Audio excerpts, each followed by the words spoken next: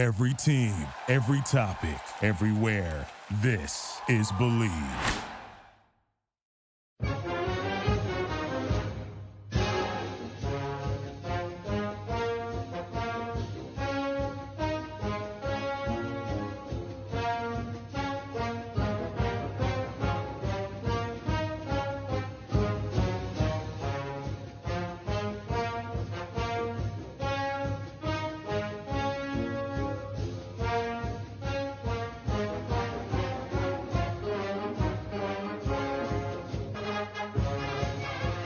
Hello and welcome to the 211th episode of the Illegal Motion College Football Podcast. In Nashville, Tennessee, I'm the professor, Matt Perkins. Joining us a little bit later, just a double reverse pass across the Harpeth River from me, will be the coach, Corey Burton. But in the meantime, I am joined by a man who is kicking off his holidays with the traditional airing of grievances. It's our intrepid blogger from Big Ten Accounting, Josh Cook. Yeah, you know, Coach has that fatherly schedule. Sometimes it goes as planned, sometimes it doesn't. Sounds like the little one is putting up a hassle, potentially. But he can join us whenever he gets here, or not at all. Who cares? Let's have some fun. Let's talk about college football. Well, unfortunately, we have to start on a somber note because We do. About an hour before recording the show here on Tuesday night, we had the passing of coaching legend, Josh, someone that you grew up knowing very well, Hayden Fry. Yeah, so obviously very sad that he passed away, but also a celebration. This is a guy that was 90 years old, battled cancer. That's actually the reason he retired back in the late 90s. So it's kind of surprising we got 21 extra years of getting to enjoy Hayden Fry. So many places to start with. I'm going to start, first of all, just with his sound bites. He had this Texas twang, this Texas swagger that endeared him to Iowa fans. He is basically unlike any Iowan you will ever meet in your entire life. And he was known for some sound bites. One of the more famous ones was after demolishing Northwestern one year during the traditional coaching handshake. He said, well, hope we didn't hurt your boys too bad. And it's like, that's just not said nowadays. And so that's something a little bit different. The lore of Iowa football, like the pink locker room, well, that was Hayden Fry. The fact that Kinnick Stadium looks state-of-the-art and as big as it is, that was Hayden Fry. And that's where I want to go with talking just about his on-field impact for my hometown team and the team that I will always root for the rest of my life. So just some background before he even got to Iowa, because I think that gets overshadowed a little bit. Back in the 60s and into the early 70s at SMU, 49, 66-1, 34 in conference, 43 loss. But that's back in that stacked Southwest. Had 2 seasons finishing ranked in the polls, went to 3 bowl games, won a title in 66. One of SMU's best coaches, left there because they wanted to start a slush fund, and he didn't want to be a part of that life. And, well, you know what happened to the Ponies with that slush fund. So he goes over to North Texas. This was a morbid-bound program.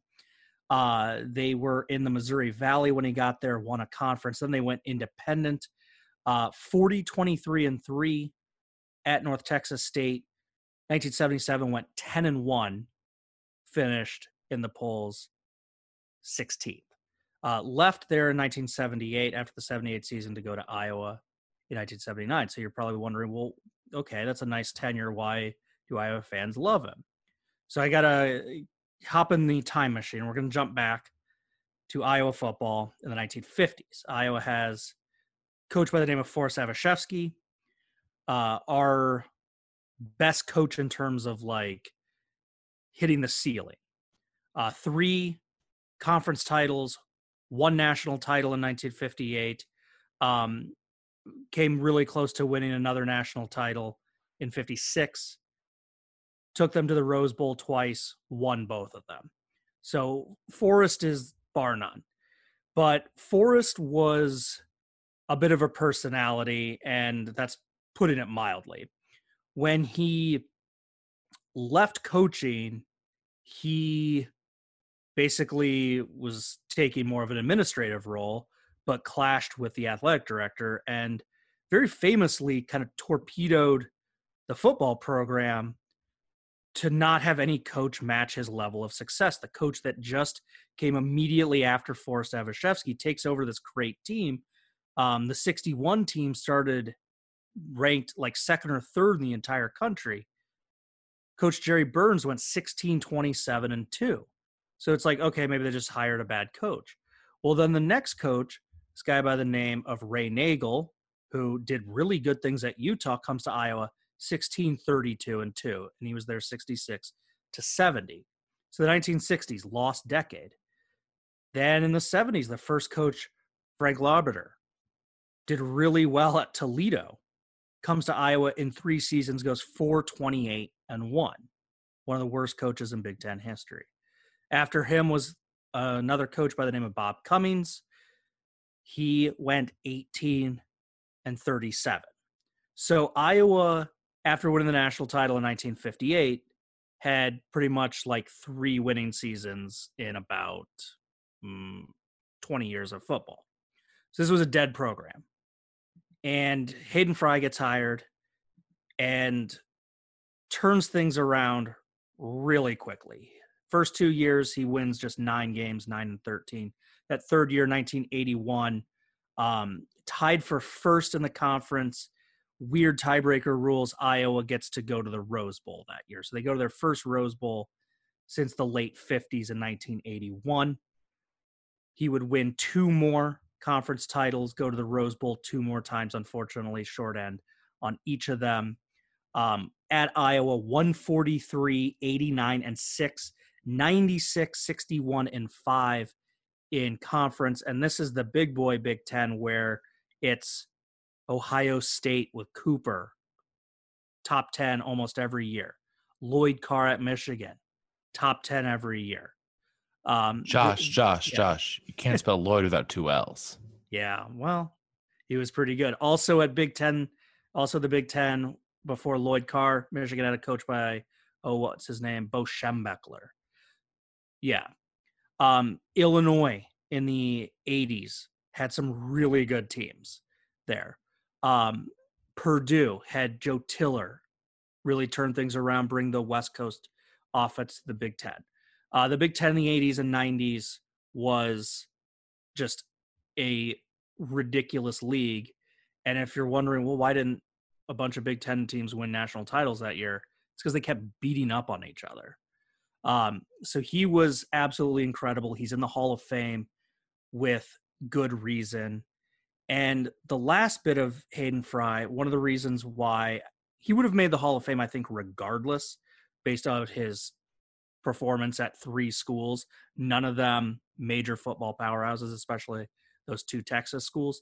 But you talk about a coaching tree, I would put Hayden Fry's coaching tree against anybody's. Here is some coaches that went through Hayden Fry either as a player, an assistant, or both. I'm going to start with one of Iowa State's all-time best coaches in terms of on-field success and longevity, Dan McCarney. He also has a national title as an assistant at Florida. How about the guy that started South Florida's program, Jim Leavitt? How about Iowa's current coach, Kirk Ferentz? Let's get up to a little bit bigger names. How about a guy that went to multiple Rose Bowls and is one of Wisconsin's better coaches, Brett Bielema? Let's go up to, I don't know. How about a guy that's killing it at Kentucky right now by the name of Mark Stoops? If you're not impressed yet, fair enough. I've got some other names for you. How about future Hall of Famer Bill Snyder? Does that one sound good to you? How about future Hall of Famer Bob Stoops? How does that one sound for you? And how about current Hall of Famer and the greatest coach in Wisconsin football history, Barry Alvarez? His coaching tree, for my money, is second to none. I would not disagree with that. I am just surprised that he's not in Bill Snyder's tree, because Bill Snyder is 158. Well, but yeah, rest in peace, Coach Fry. Iowa will forever love you. And like I said, to start this eulogy, I guess, it should be a celebration. When you have to retire because of serious cancer in the late 90s and you're given 21 extra years on this earth and die at the ripe old age of 90, having done what you love at an extremely high level at 3 different institutions, that is a celebration. So a little sad right now, but overall, go get him, coach. And if there is an afterlife, Bo and Woody and now Hayden are like drawing up some ridiculous stuff in the sand. And Hayden had a name for that. Do you know what he called trick plays? I do not know. Called them exotics. Exotics. He'd be like, we're going to run a few exotics this week. It sounds like something Ron Jaworski would say. He also wore sunglasses every game. And even at night games, and fans were a little confused. He claimed that he had some like eye condition that made it easier, but I think his eye condition was just wanting to look cool because he also wore white pants. And he wore a starter jacket like no one else. He occasionally did wear a starter jacket. Yep. Yeah. They had some strong looks there in the 90s. In the 80s. I think if it didn't draw a lot of laughter and was like not what coaches do, I think Coach Fry would have worn a 10-gallon hat if he had been allowed to. That would be fun. I wish someone would do that. Yeah. I wish someone would do that. Yeah. I feel like that there has to be some coach down at like NAIA or something like that that's doing that right now. Yeah. And for people that have been fortunate enough to see the College Football Hall of Fame, you know what I'm talking about because they have a little trinket from every coach in the Hall of Fame. Coach Fry's trinket is a pair of sunglasses he wore. I like it. I took a picture of it when we were there for your bachelor party, my friend. That was that says a lot about me, that the fact that for my bachelor party I went to the College Football Hall of Fame. But yeah, let's move on. I mean, I don't know what else there is to say about the legend. We will we'll pour one out for you, Coach Fry. And in the meantime, I don't know. Coach Fry appreciated a good defensive battle, right? Well, I mean, let's put it this way. This what we saw at the FCS level this past weekend. I think if Coach could have it his way, his defense would give up less than 14 and his offense would score more than 50. Well, I mean, I think every coach would like to have it that way, but no, Kirk Ferentz wouldn't. Okay. That's too flashy. Come on. Well, Brian Ferentz wouldn't even know how to imagine that. No.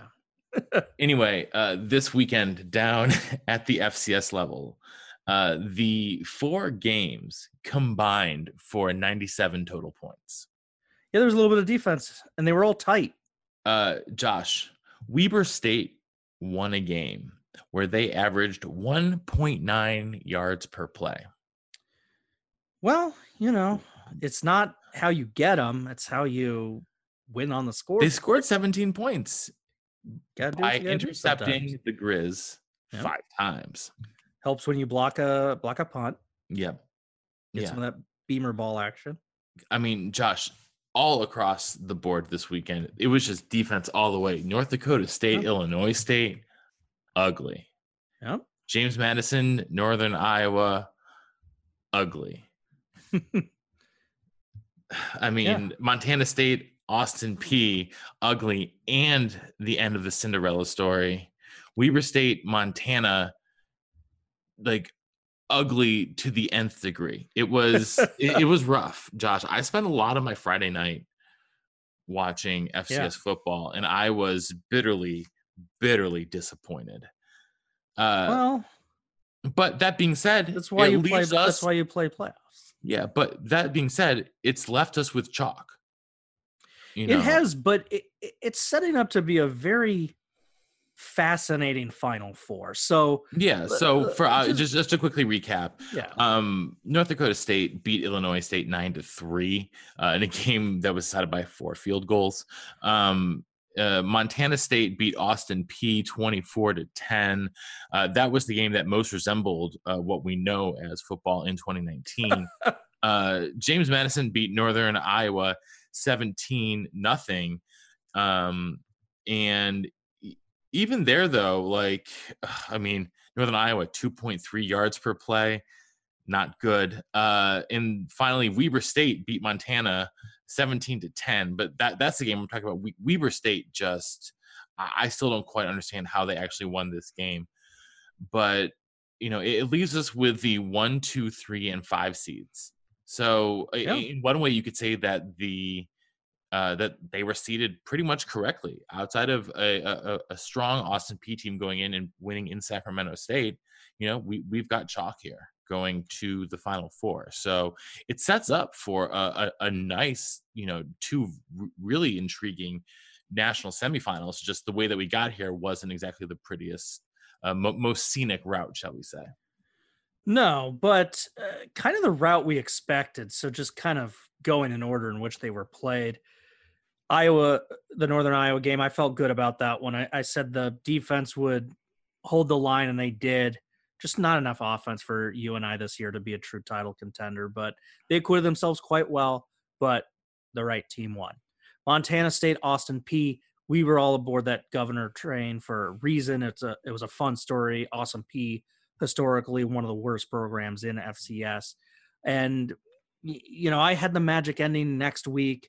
But you sort of got the sense that it's a reason it was a magical run for Austin Peay.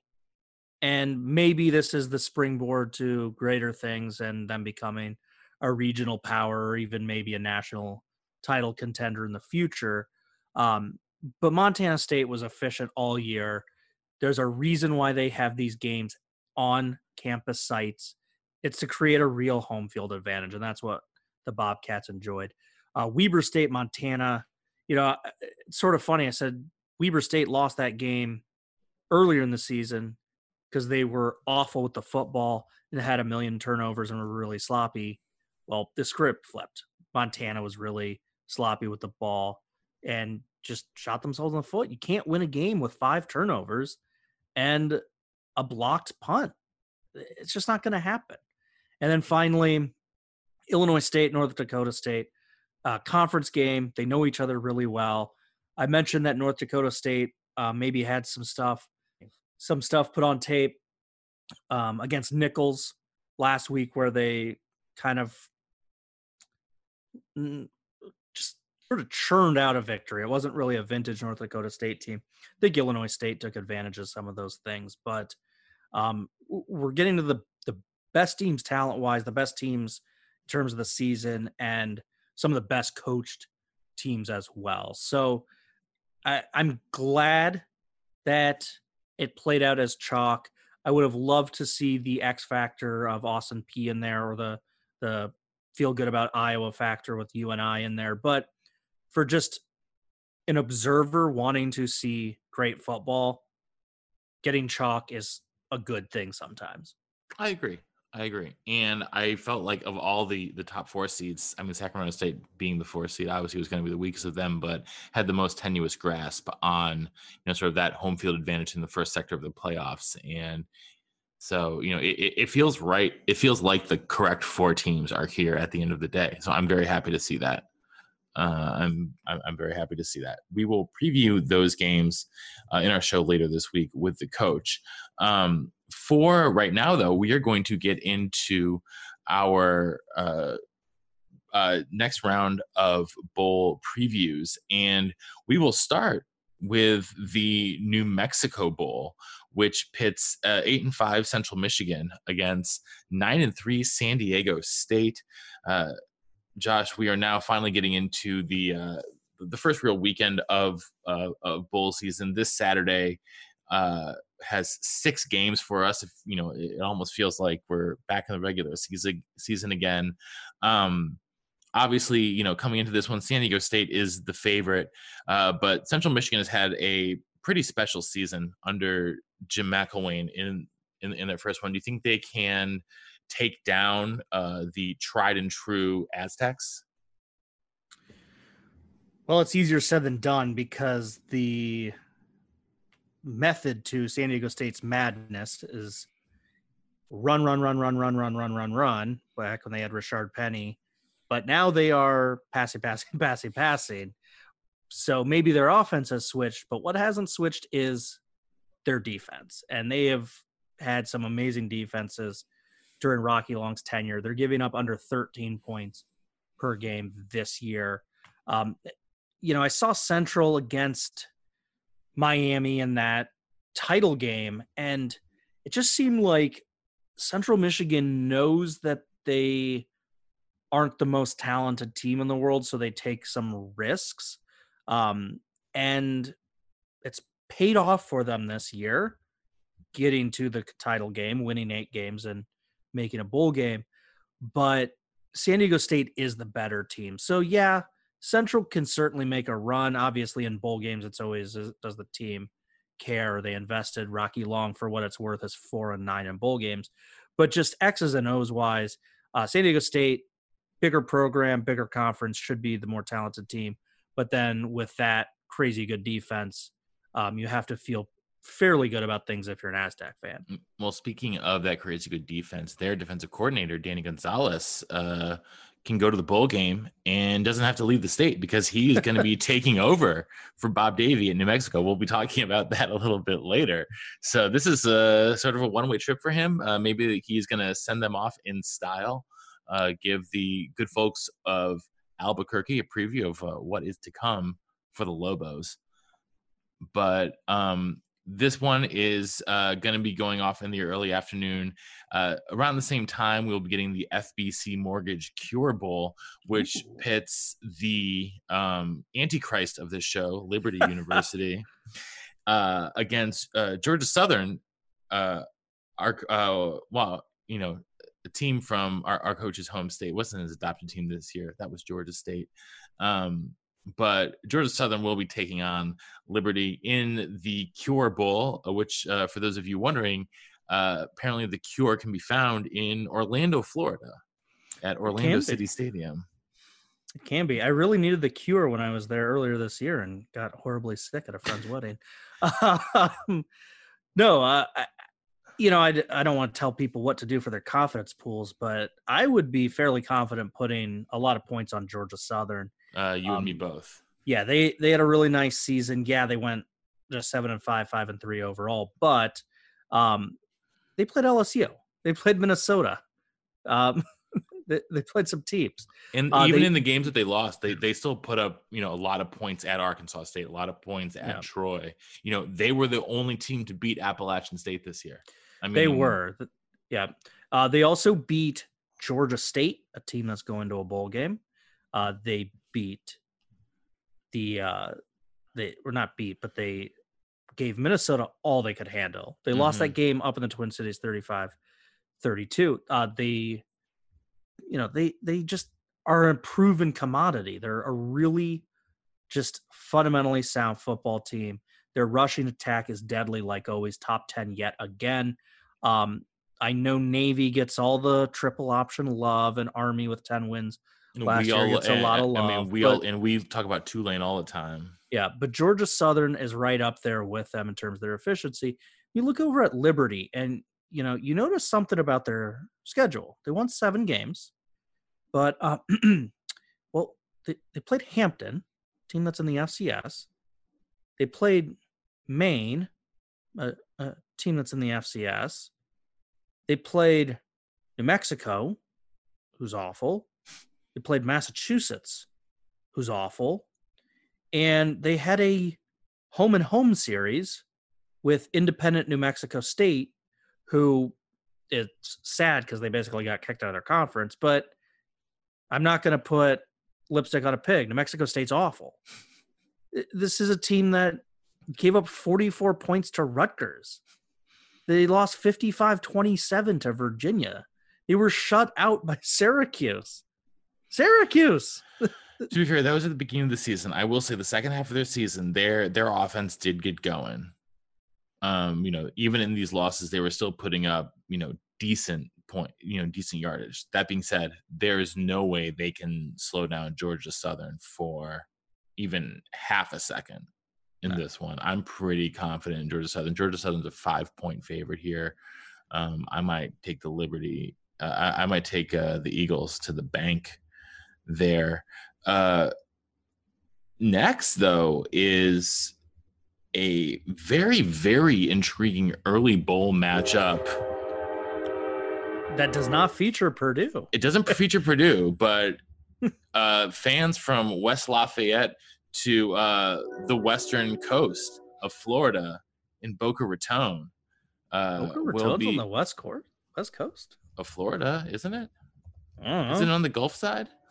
We're gonna, dude. It's Boca Raton. I'm in my 30s. Why would I know where Boca is?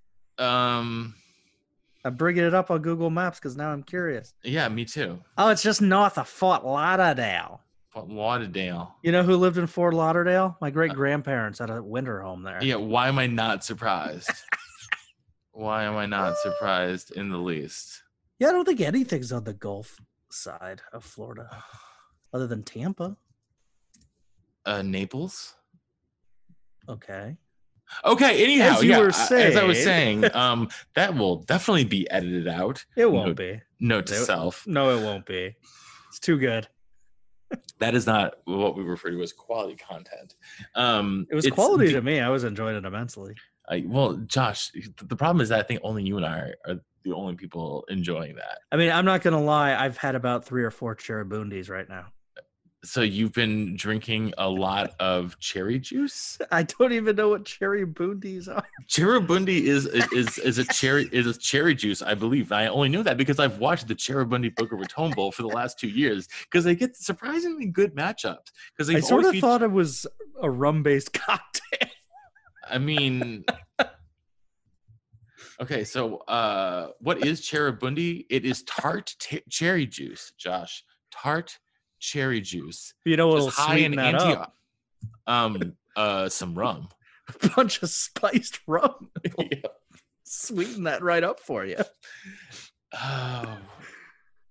Is Cherubundian spiced rum is now the official drink of Illegal Motion. Mm-hmm.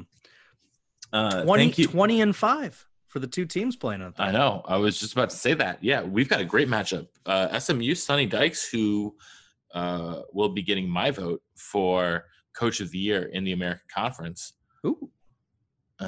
Takes on Florida Atlantic in the Lane Kiffin Swan Song. Yeah. Which is a strange thought to believe. But hey, all that dude did was win the conference twice in 3 years. And Florida Atlantic gets to play this game in their home stadium. They do. And but yet SMU is still the 3-point favorite. Yeah, and I think there's good reason for that. I'm sure people will probably think, well, SMU was ranked at one point and then they didn't win their division. Like, obviously they fell apart. Well, they lost by 7 at a really good Navy team. They lost by 6 at a really good Memphis team. Those were their only 2 losses. Yeah, they came in the second half of the season, but, you know, they beat Big 12 TCU, who, they were mediocre, but still, that's a rivalry game on the road. They won that one. They beat a pretty good Temple team. They beat a decent Tulane team that's going bowling. So, yeah, I mean, they're a fun team. They're well coached. I think what it's going to come down to, because even though they're in different conferences, and generally you would say, well, the American's way better than Conference USA, but what I think it really comes down to is how invested is this FAU team? Do they care knowing that their coach is leaving? Do they care that their special bowl is all the way to their own stadium that they already played a bunch of games in?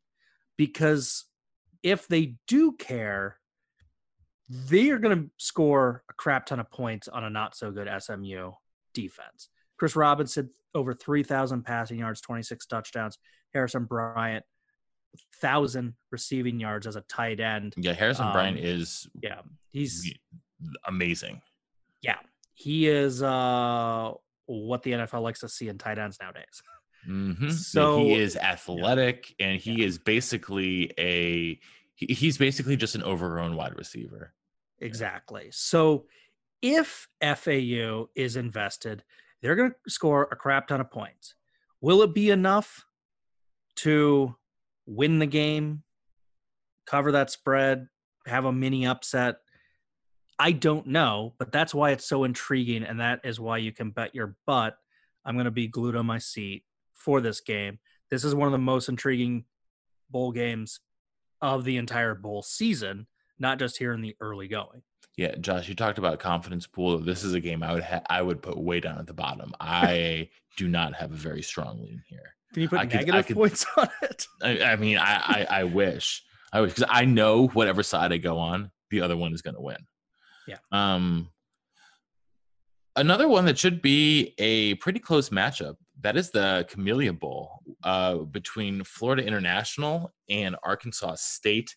Not exactly the hottest names out there heading to Montgomery in the Crampton Bowl. The name of the stadium, which is I didn't even knew existed until doing my pre-show research.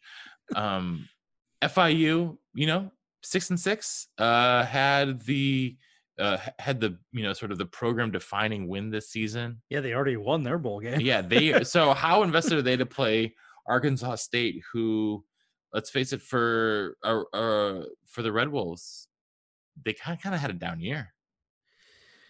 Yeah. I'll start with FIU because they're a little bit easier to diagnose.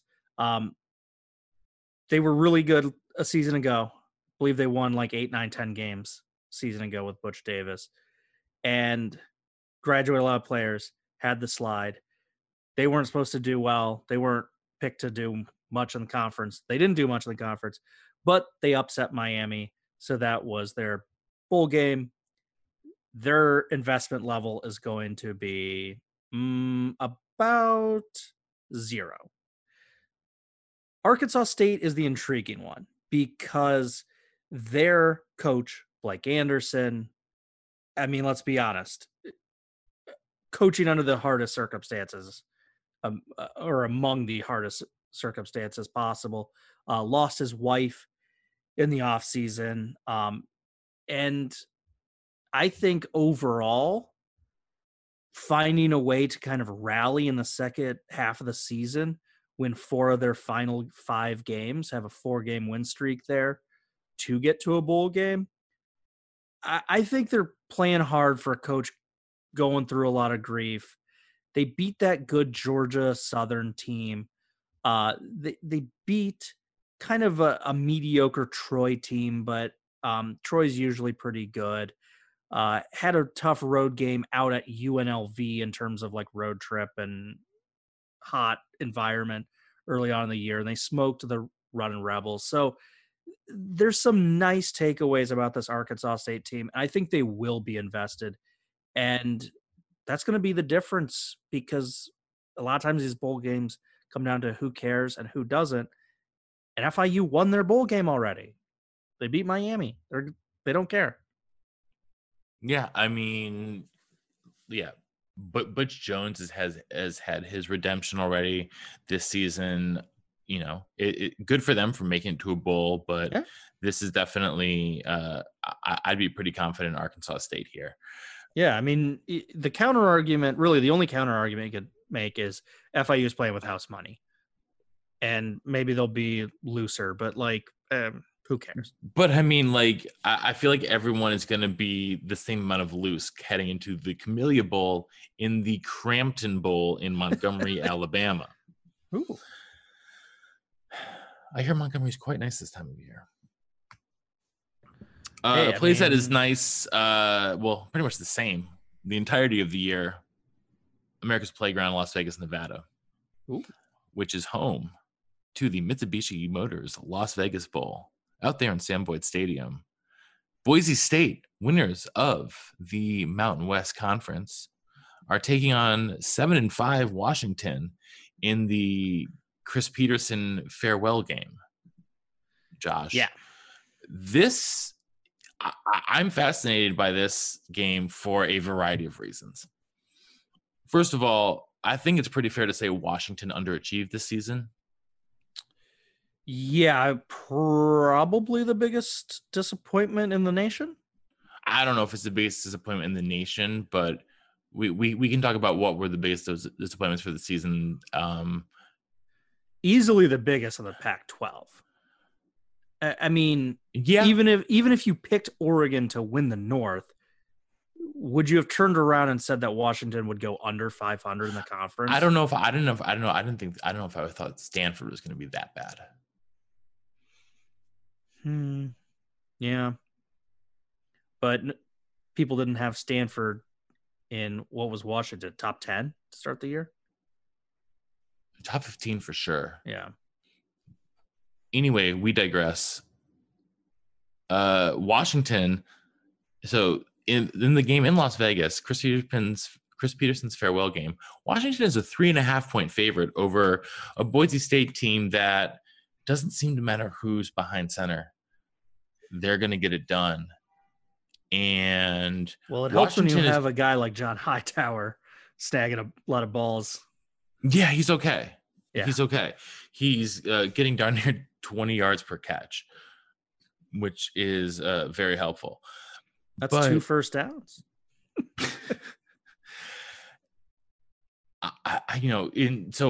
What happens here with the Chris Peterson farewell game, or it is the introduction of Jimmy Lake in some ways as well to the to the national scene. Chris Peterson has said that he's sort of handing the reins over during bowl prep to Jimmy Lake.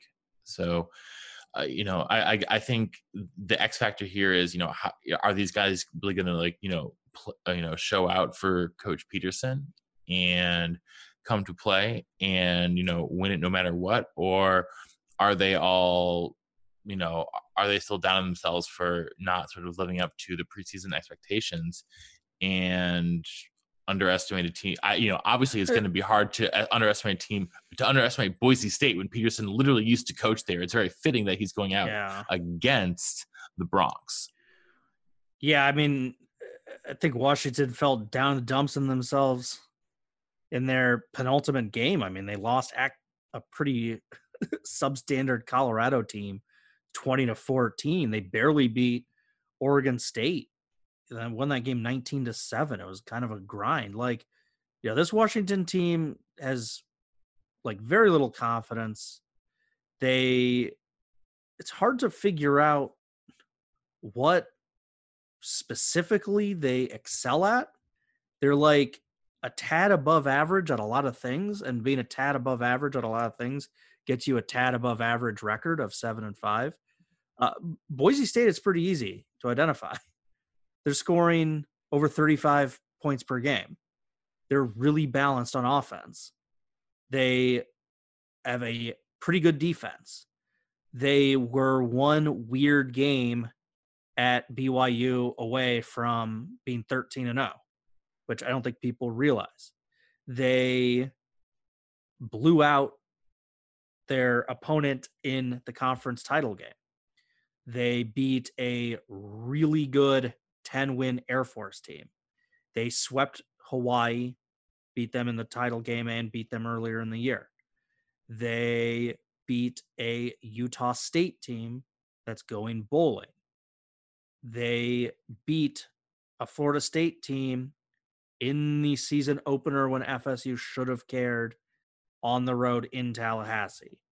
And this program loves to win bowl games, and especially bowl games against Power 5 teams. They love winning nationally televised games. Well, this is 6:30 p.m. on ABC. So according to that metric, it is the best bowl game of that day. They are going against their old coach. And don't you think Harrison probably wants to beat his old boss? So I am pretty confident that Boise State covers the spread, because I think it's going to be super close if Washington wins, but I think a more likely scenario is the better team just pulls away and wins by 10-14 points, and that's Boise State. It's weird to think that Boise State is the better team, but at this point, we have we have enough evidence, and we also have enough evidence that Jacob Eason, despite some of the gaudy numbers he puts up, just doesn't, win games. And I'm not really sure why that happens, but it's true. It's because Washington is slightly above average at a whole lot of things. Well, so he is a slightly above average quarterback. Going from there, from I guess America's playground to my favorite city to play in America, New Orleans, Louisiana. The R+L Carriers New Orleans Bowl will pit another 12-1 conference champ, Appalachian State, versus this time, in some ways, a more appropriate opponent, UAB, but in other ways, not so much, because Appalachian State is one of the biggest favorites in all the bowl games this season. They are 16.5-point favorites in New Orleans. Obviously, App State has had another just wonderful season, either because of, or if you ask us, in spite of Eli Drinkwitz. And now he is gone. Yeah. And they, App State promotes from within and keeps on moving.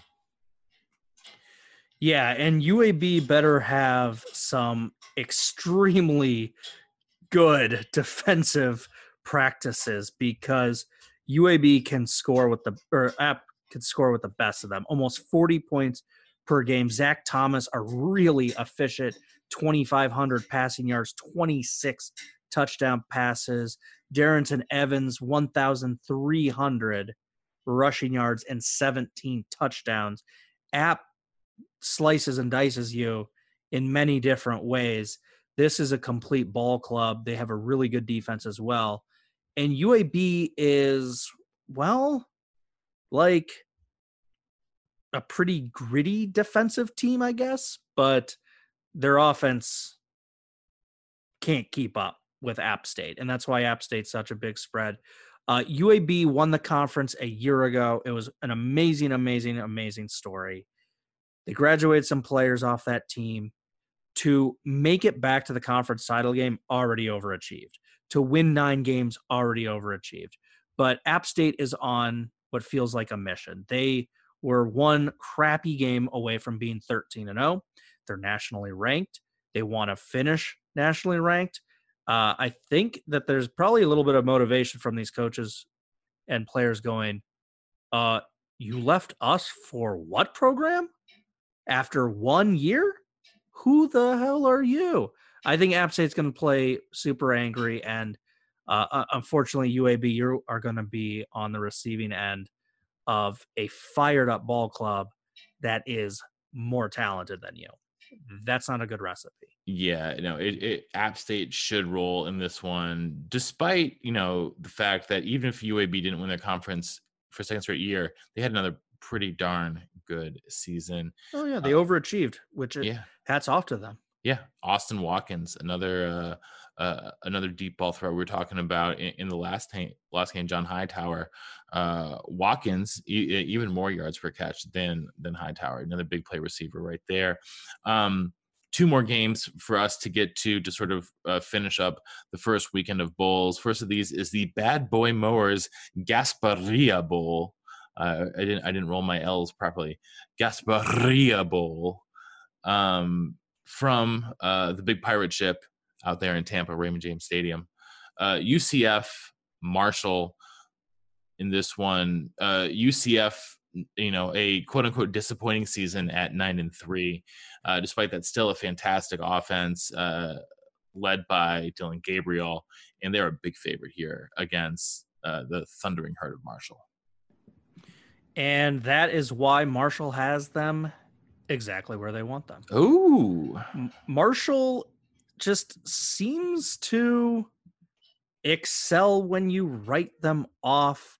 You write them off against Boise State. Well, they traveled out to Albertson Field and only lost by a touchdown.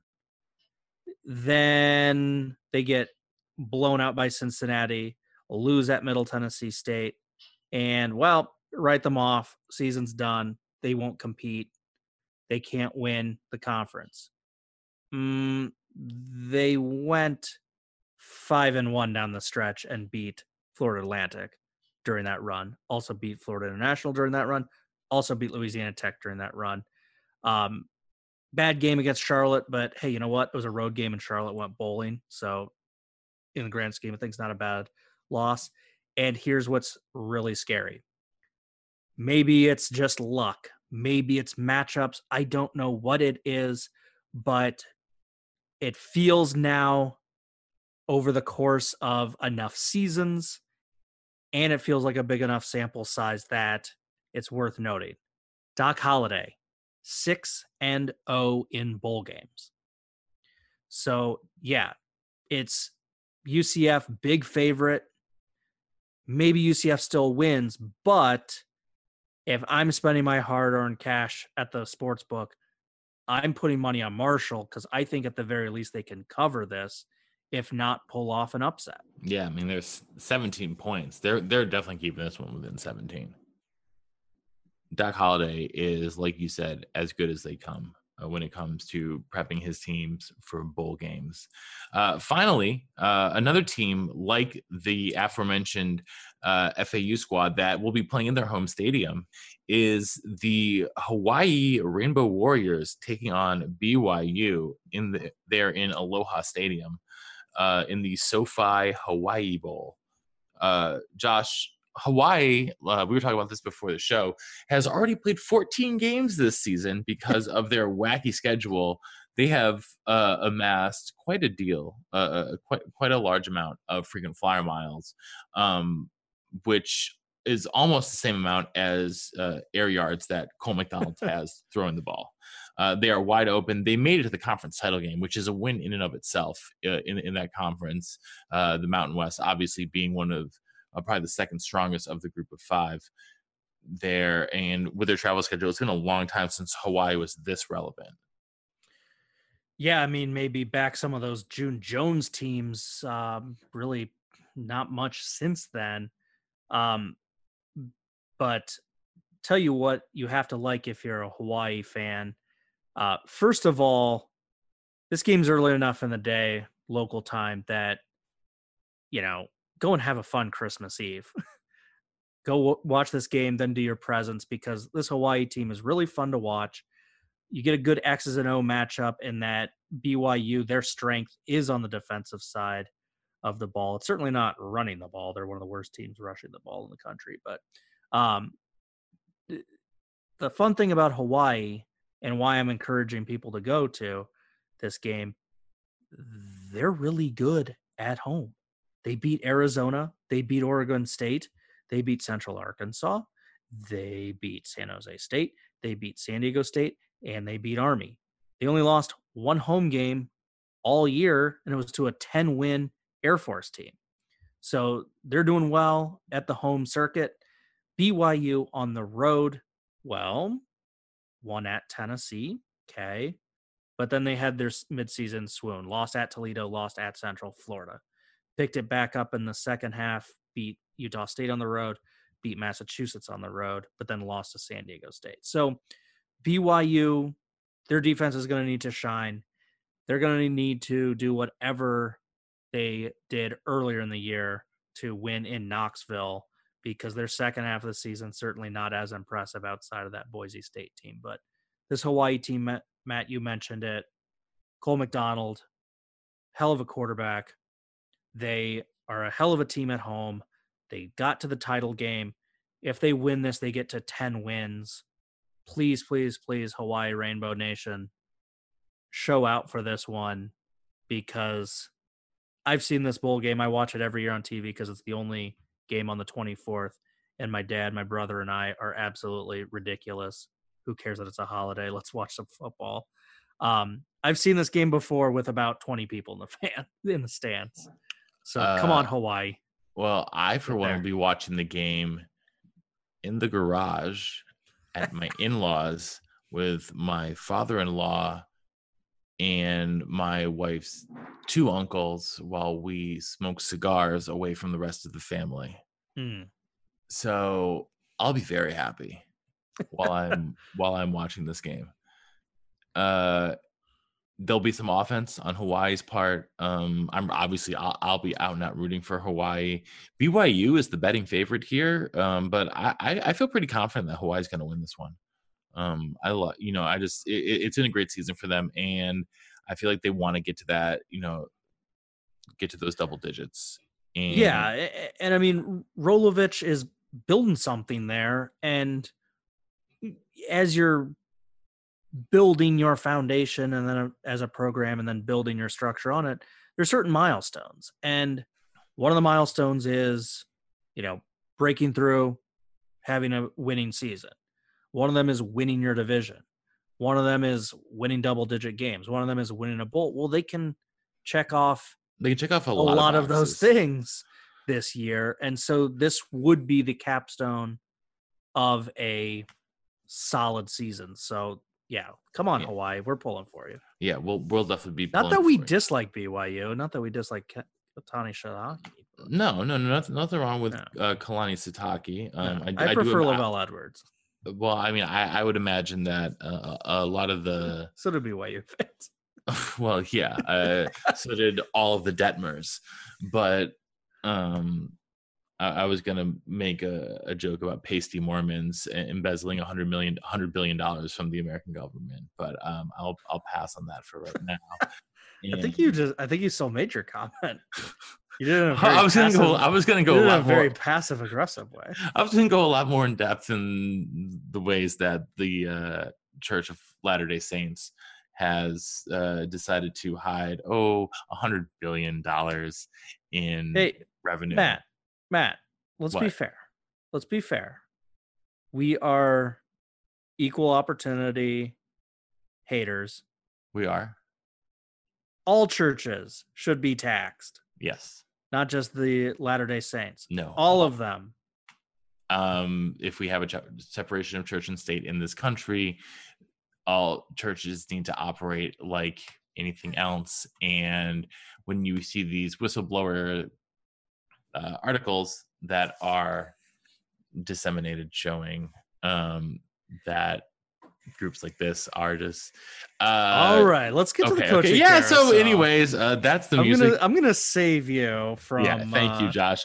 I'm sorry, I'm gonna go down a rabbit hole that I don't need to go down anyhow. Well, I've been looking at our numbers, and our numbers in Provo are sky high, and in fact we are the third most listened to podcast in the state of Utah. So that's why we need to move on. Okay. Wow. I didn't know Mormons love us. We love you too, Utah. It's a beautiful state. Zion National Park, one of my favorite places on the face of the earth. I love the fact that it's a nice, perfect square with a little hat on top. Hey, why not? They don't need a new coach. There have been some schools, though, however, that have obtained new head coaches since we last spoke, most of which are promoting from within. So, Josh, we have a couple internal promotions. We talked about Appalachian State. Eli Drinkwitz headed out after one season to Missouri. He's being replaced by Sean Clark, who is the current offensive line coach at App State. We talked about that one last time, but in case hold on before you get there. Another offensive line coach that has been promoted to head coach is Ryan Silverfield at Memphis. Interesting that we have two guys who are just skipping straight over the coordinator ranks and getting immediately bumped from position coach to head coach at these schools. Sean Clark, not as surprising. I mean, he went there. He's been in that system forever. Silverfield, he's only been at Memphis since 2016, but he seems to have a pretty good rapport there. So I don't know a ton about Silverfield, quite frankly. Well, I know that they made him associate head coach this year. They obviously like that. I think there's something to be said about continuity. And I mean, your offensive line coach sometimes has a lot on their plate in terms of working with the strength and conditioning staff. There's a lot of different pieces to arrange there in terms of having your tackles do their job, having their guards do their job, having the center be good at multifaceted things, getting your center prepared to call out certain blocking schemes and stuff.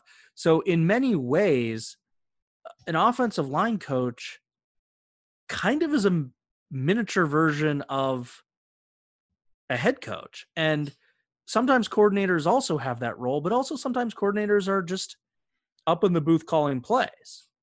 And maybe they don't know as much about what else is going on with the program because they're so focused in their scheme and calling the plays. So, we don't have an inside look at how Mike Norvell ran his staff, but if he's having Silverfield be his associate head coach and offense was a pretty damn important thing for Memphis's success this year, it's pretty safe to say that Ryan Silverfield had a huge impact on what that offense did well. So why not go with someone who has been around for a little bit, knows the program, and it's Memphis. They are certainly an improving program, but unless they get like a Graham Harrell who re-signed with USC, got a nice package there. Who else are you going to get really? Like that's how they got Mike Norvell. He was an up and coming coordinator. So once the big up and coming coordinators kind of get settled down with what they're doing, then you're left with fewer options. So of their fewer options, I think Silverfield was a great pick. And I think he'll turn out to be pretty good. Yeah, I think he will too. But not as good as I'm confident in Fresno State right now. I think they may have made the best hire of anyone in this go around outside of maybe South Florida. They hired Kalen DeBoer. If you're not familiar with DeBoer's work, he was he played for Sioux Falls, which is NAIA. He then was the head coach of his alma mater for 5 years. He won in his 5 years. He went a ho-hum 67-3, including in 49-1 in conference. Won 3 national titles in his last 4 years there. The other season, he lost in the NAIA title game.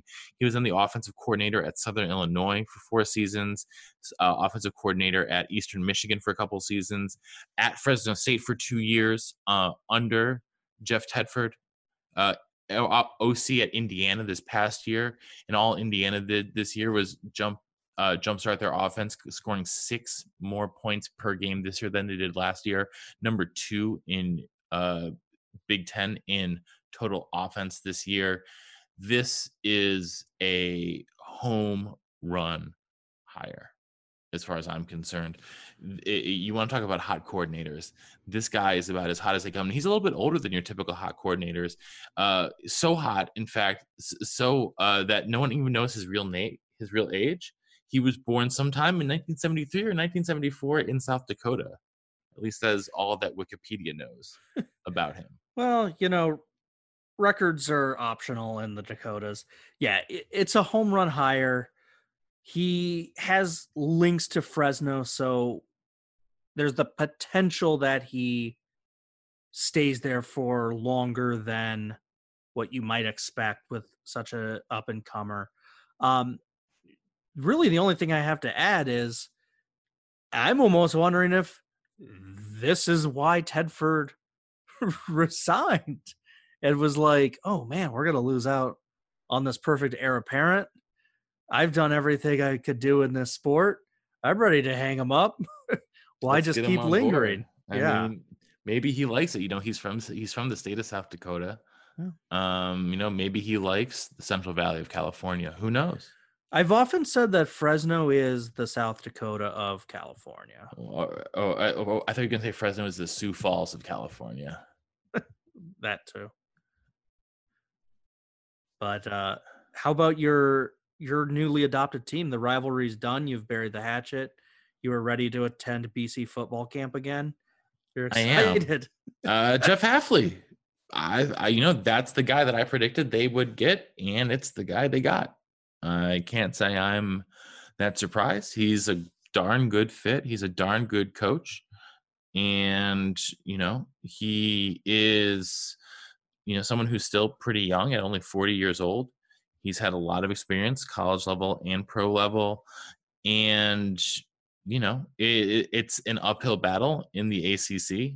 Even, obviously with Clemson there, you're always going to be at you're already starting 2 pegs down. It's not exactly like Boston is a hotbed for producing high caliber college football talent, but you're still in the ACC.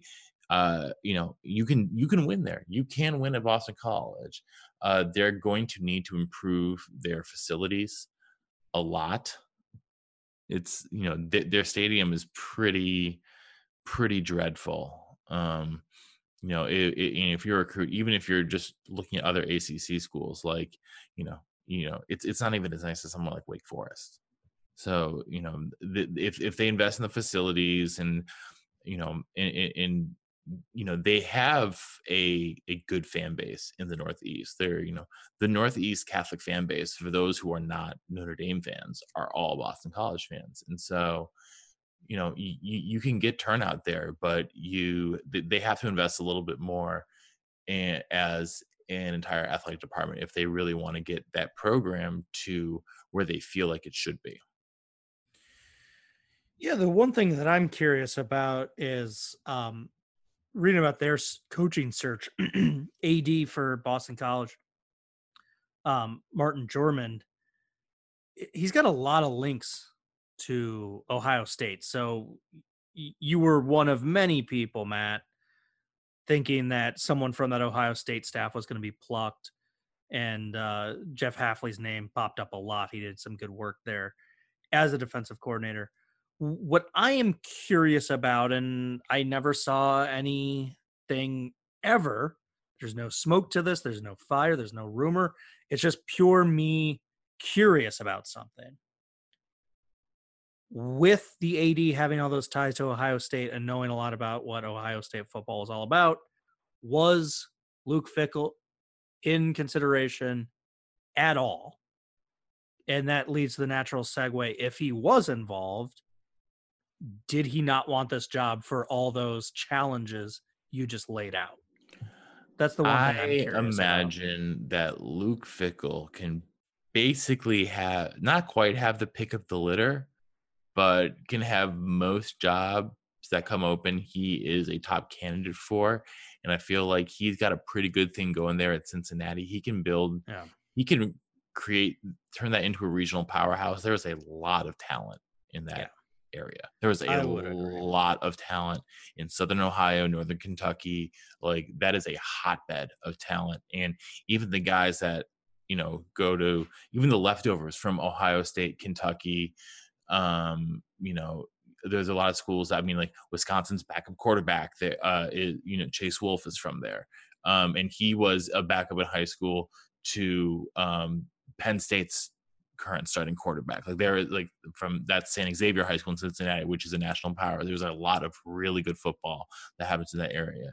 You can create. Cincinnati has always been I don't want to say a sleeping giant, but at least a sleeping, larger than normal human being.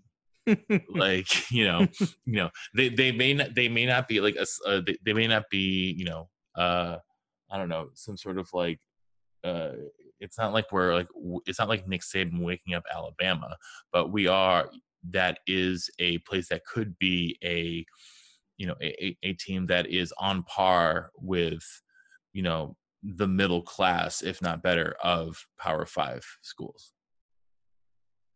Yeah, I mean, I think that they could easily be the Central Florida of the North, or the Boise State analogy of the East. Mm-hmm. Yeah, and I really do think that with all of his history in the Midwest and the Big Ten, regardless of my conspiracy theory about BC reaching out to him, in my heart of hearts, I think he's waiting for a Big Ten job.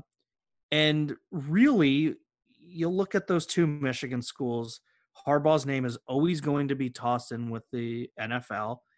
And Mike D'Antonio is reaching the end in terms of on-field production dwindling, the off-the-field issues mounting, and he's also not a spring chicken anymore. He's after 65. You know what I think? Yeah. Fickle to Notre Dame. That's the other one. And yeah, Notre Dame geographically part of the Big Ten area, obviously not a Big Ten school because of, history. Maybe we'll talk about that in the offseason. I don't know. Well, I certainly hope we will.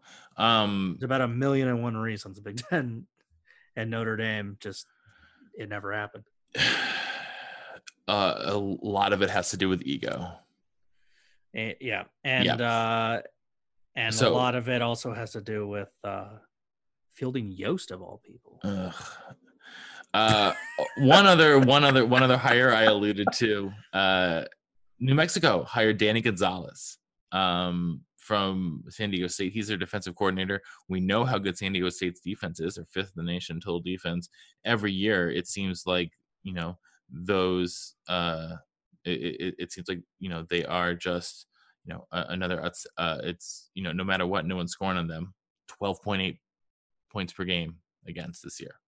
I mean, they're fantastic, and so New Mexico needs to do something different because the last couple of seasons under Bob Davie have been not the greatest. They've won 2 conference games in the past 3 seasons, Josh.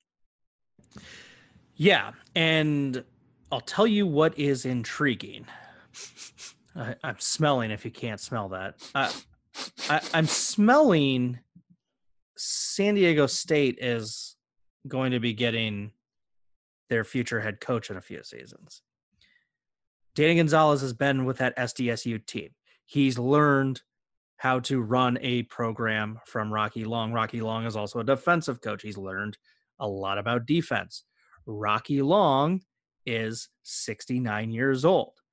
He's not going to be doing this for that much longer, barring him just wanting to somehow be like Joe Paterno 2.0 in terms of staying on the sideline deep into his 70s. That's where this connection comes in. Rocky Long's job before taking the San Diego State job was this very New Mexico program. The links are too crazy. For the record, Rocky Long was pretty good at New Mexico, 65 and 69, 40 and 34. Took them to 5 bowl games. That is pretty dang good. Impressive. That's pretty good for Lobo. Yeah. So, Lobos, enjoy Danny Gonzalez while you have him. If he works out there, he's going to be getting a bigger job. If he's even 500 there and shows that he is a competent coach, don't be surprised if he is number 1, 2, and 3 on SDSU's list when Rocky Long eventually hangs them up with a well-deserved retirement. By the way, Rocky Long, do you have any idea what his record is at San Diego State? I'll give you a hint. Hold on. Give me the total amount of games he's coached. That's what I was just about to give you. Yeah. He's coached 118 games there. 94 and 24. That's not bad. 80 and 38. Okay. 31 games above 500 in the conference. That's extraordinarily impressive. Yeah. So, yeah. Enjoy him, good people of Albuquerque, because I think Danny Gonzalez, if it pans out, he could be going places. Yeah, definitely. Well, speaking of going places, I got one to go to, and it's my bed. So on that note, the coach did not get a chance to join us tonight, but he will be back with us here later on this week. He did not. He texted me saying that, he's read Goodnight Moon 8 times. Yep. And it's just not happening. And it's a good parenting tip. This is why you don't give kids a mocha latte frappuccino after 9:30. It's just not smart. It's bad parenting. And Matt, you and I have told Coach countless times, don't give kids coffee, and he just can't help himself. He's He's playing with fire, and it bit him tonight. It did. We love you, Coach. So on that note, on behalf of our own offensive coordinator here in the Music City, Corey Burton, and our intrepid blogger from Big Ten and counting up there in the Windy City, Josh Cook, celebrating Festivus on the 23rd with the rest of us. This is the Professor in Nashville saying so long and see you next time on the Illegal Motion College Football Podcast. Coach is in here to do some weird send-off. I don't know what to do. I said, no, I'm a coach of the year, and USC didn't want me because I talk funny, and they're really stupid because they had Lynn Swan as their athletic director for a while. Thanks for listening to the Illegal Motion College Football Podcast. To get in touch with the show, email us at illegalmotionpodcast@gmail.com. Follow us on Twitter at illegal_motion, and check out our Facebook page. Thank you for listening to Believe. You can show support to your host by subscribing to the show and giving us a 5-star rating on your preferred platform. Check us out at Believe.com and search for BLEAV on YouTube.